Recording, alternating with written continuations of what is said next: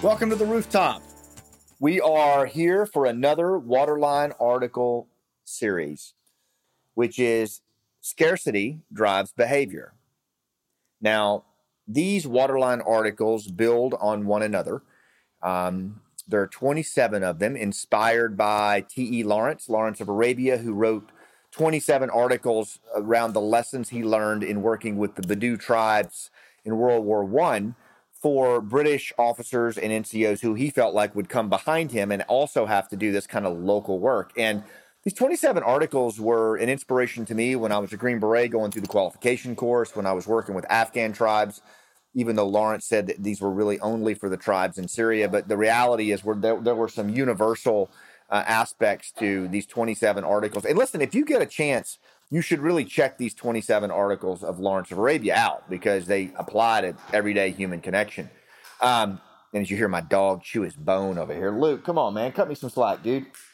So far, we've gone over article number 1, define your red lines before you engage. Article number 2, meet them where they are, not where you want them to be. Article number 3, get below the waterline, where we talked about that iceberg at the modern world at the tip of the iceberg, and then the traditional world below the waterline, which is that meaning-seeking, emotional, social storyteller who struggles. Article number 4, when shit gets tough, people get primal. Article number 5, pay attention to status. And article number 6, which is where we are right now, scarcity drives behavior.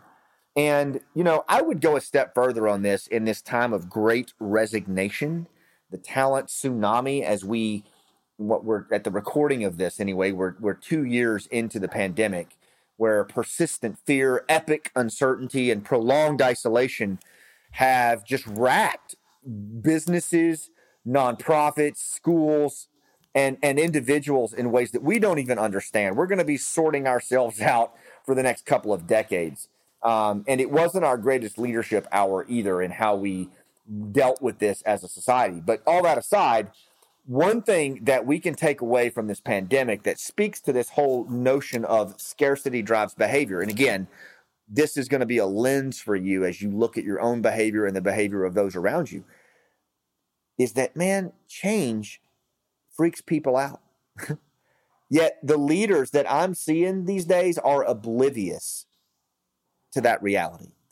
When COVID hit, I have never seen so much organizational change in my life. Now, everybody is proud of the pivot. I get it. I am not in any way insinuating business owners and entrepreneurs and leaders who made great headway in what you did to overcome the pandemic. I'm not insinuating in any way that pivot wasn't necessary, because it sure was. But you had to do a lot of change, didn't you? You had to bring about a lot of organizational change, and the bottom line is change freaks people out.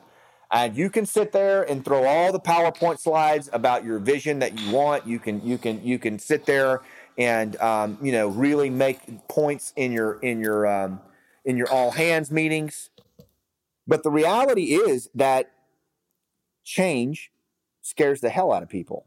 It puts them in a primal state, and fear-based behavior takes over. And it doesn't matter how much logic you have behind it.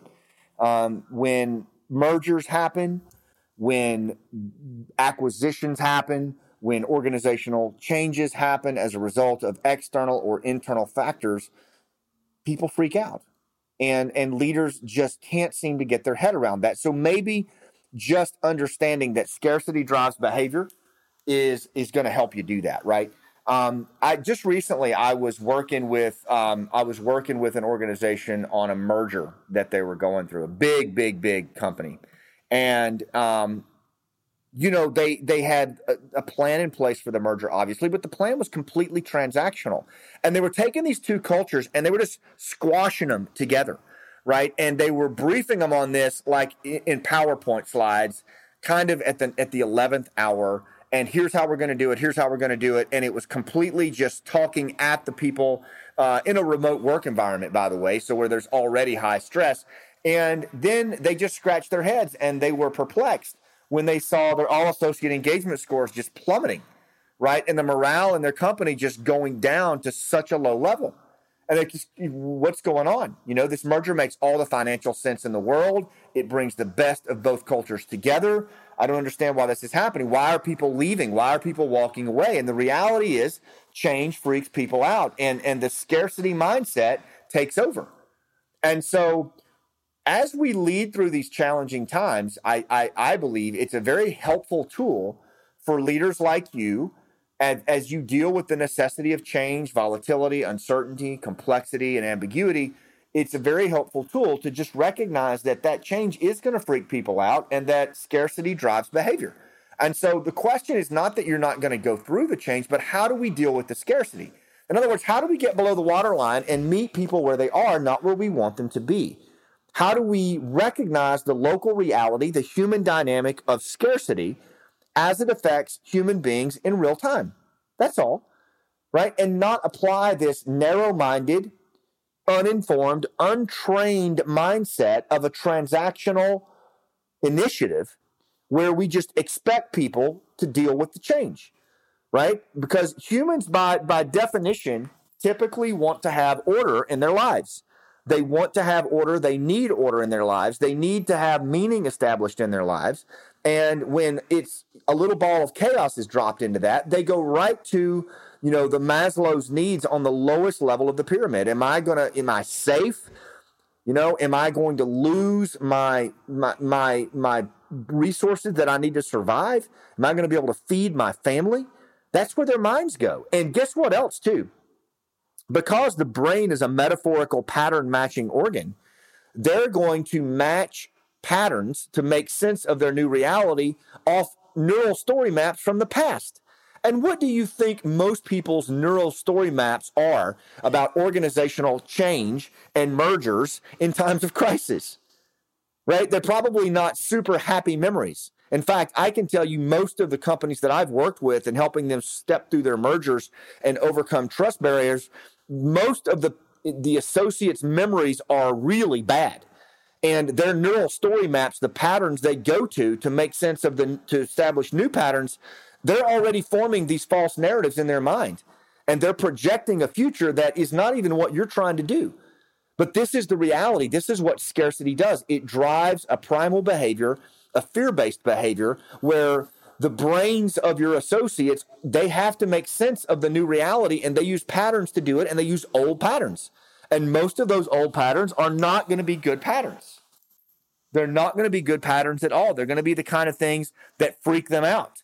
And even though their last merger or their last organizational change was bad, and this one is not going to be bad, it doesn't matter. That's not their perceived reality, right? So, it's just, we have to recognize that scarcity drives behavior, and how are we going to deal with that as leaders, right? How are we going to lead through that? Because, look, all mammals fear not having enough, including humans. And we learned to assert our status, like we talked about in the last article, to ensure that we have what we needed to survive and to continue our bloodline. Right? That's how we have survived for tens of thousands of years, and it is still very, very much in our DNA and in our blood memory. And it shows up, as Russell Brunson says, in our daily behavior around status, but also it shows up in our perception of resource scarcity. And it really is important, you all, for you to use this as another filter for assessing decisions and actions. These emotional realities of fear and status, they really need to be considered in how we lead ourselves and how we lead those around us. So before you put in a new policy on the street or make a change in the management structure, consider how scarcity might show up in the behavior of the people you lead. Just ask yourself that question. Ask your senior leadership team that question. When we announce this, what are some of the primal fear-based questions that people are going to ask themselves? And then write those questions down and go take the issue away, as Professor Stuart Diamond says. Go head those issues off. Even if when you announce the organizational change or the merger and you've made an attempt to answer those questions, put them into the announcement. Now, I know many of you are wondering right now what this is going to do to your immediate job security. Well, listen, put your minds at ease. Now, if it's going to affect their immediate job security, you probably want to address that too. But how you do that is important. And I'm not going to pretend to tell you how to do that, because there's different ways that you would have to mitigate that. But it might include, going and engaging people one-on-one who are going to be at risk beforehand, or giving whatever hard news you have to give beforehand.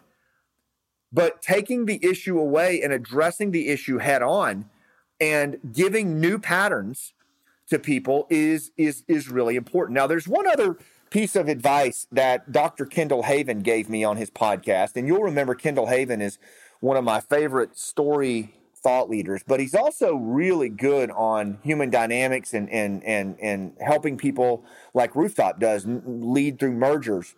And one of the things that Kendall said that I just loved is, when you think about your announcement to your people, or you're going to talk about change and you want to mitigate resource scarcity, is before you talk about the things you're going to change, which is the typical response that most leaders do in the modern transactional world, is talk about what you're fighting to preserve. How about that?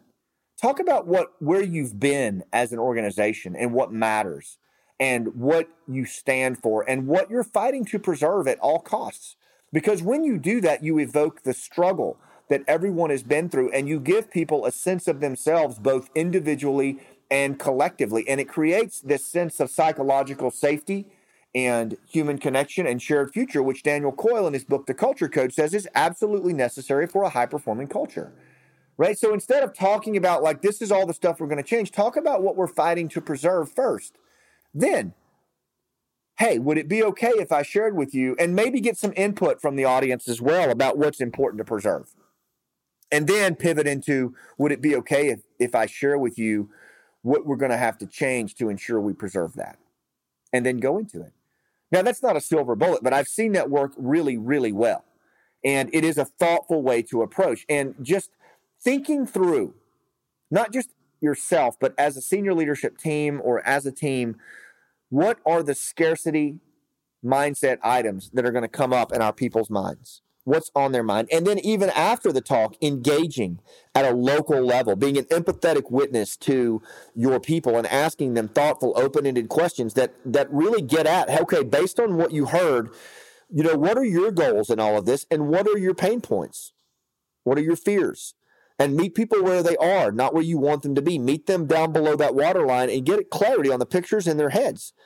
And tell your subordinate leaders to do the same thing and continue to over-communicate on that.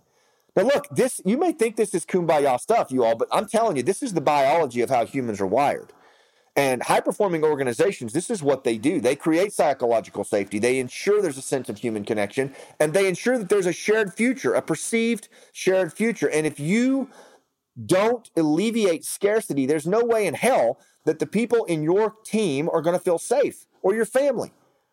We have to run scarcity off first. We have to reduce that emotional temperature. We have to get them out of that trance-like state, that sympathetic nervous system in overdrive of fight, flight, or freeze, because that's where people go when they get scared, when they think they're just going to have to survive. And that's all they're thinking about, is trying to survive. They don't have the higher intelligence functions they need to even process the merger you're talking about. So really thinking about scarcity differently is such an important thing as we address the challenges and the complexities of the world that we live in and the change that it necessitates. All right, really great work, everybody. We're going to move into article number 7 in our next episode, which is people won't follow you unless they feel safe. And it just speaks to what we just talked about. We're going to build on it. We're just going to keep going deeper on this. Every one of these articles is either a lens, a lever, or both for you to meet people where they are, not where you want them to be. Build strong connection, reciprocity, where the other party wants to follow you, not because they have to, but because they choose to.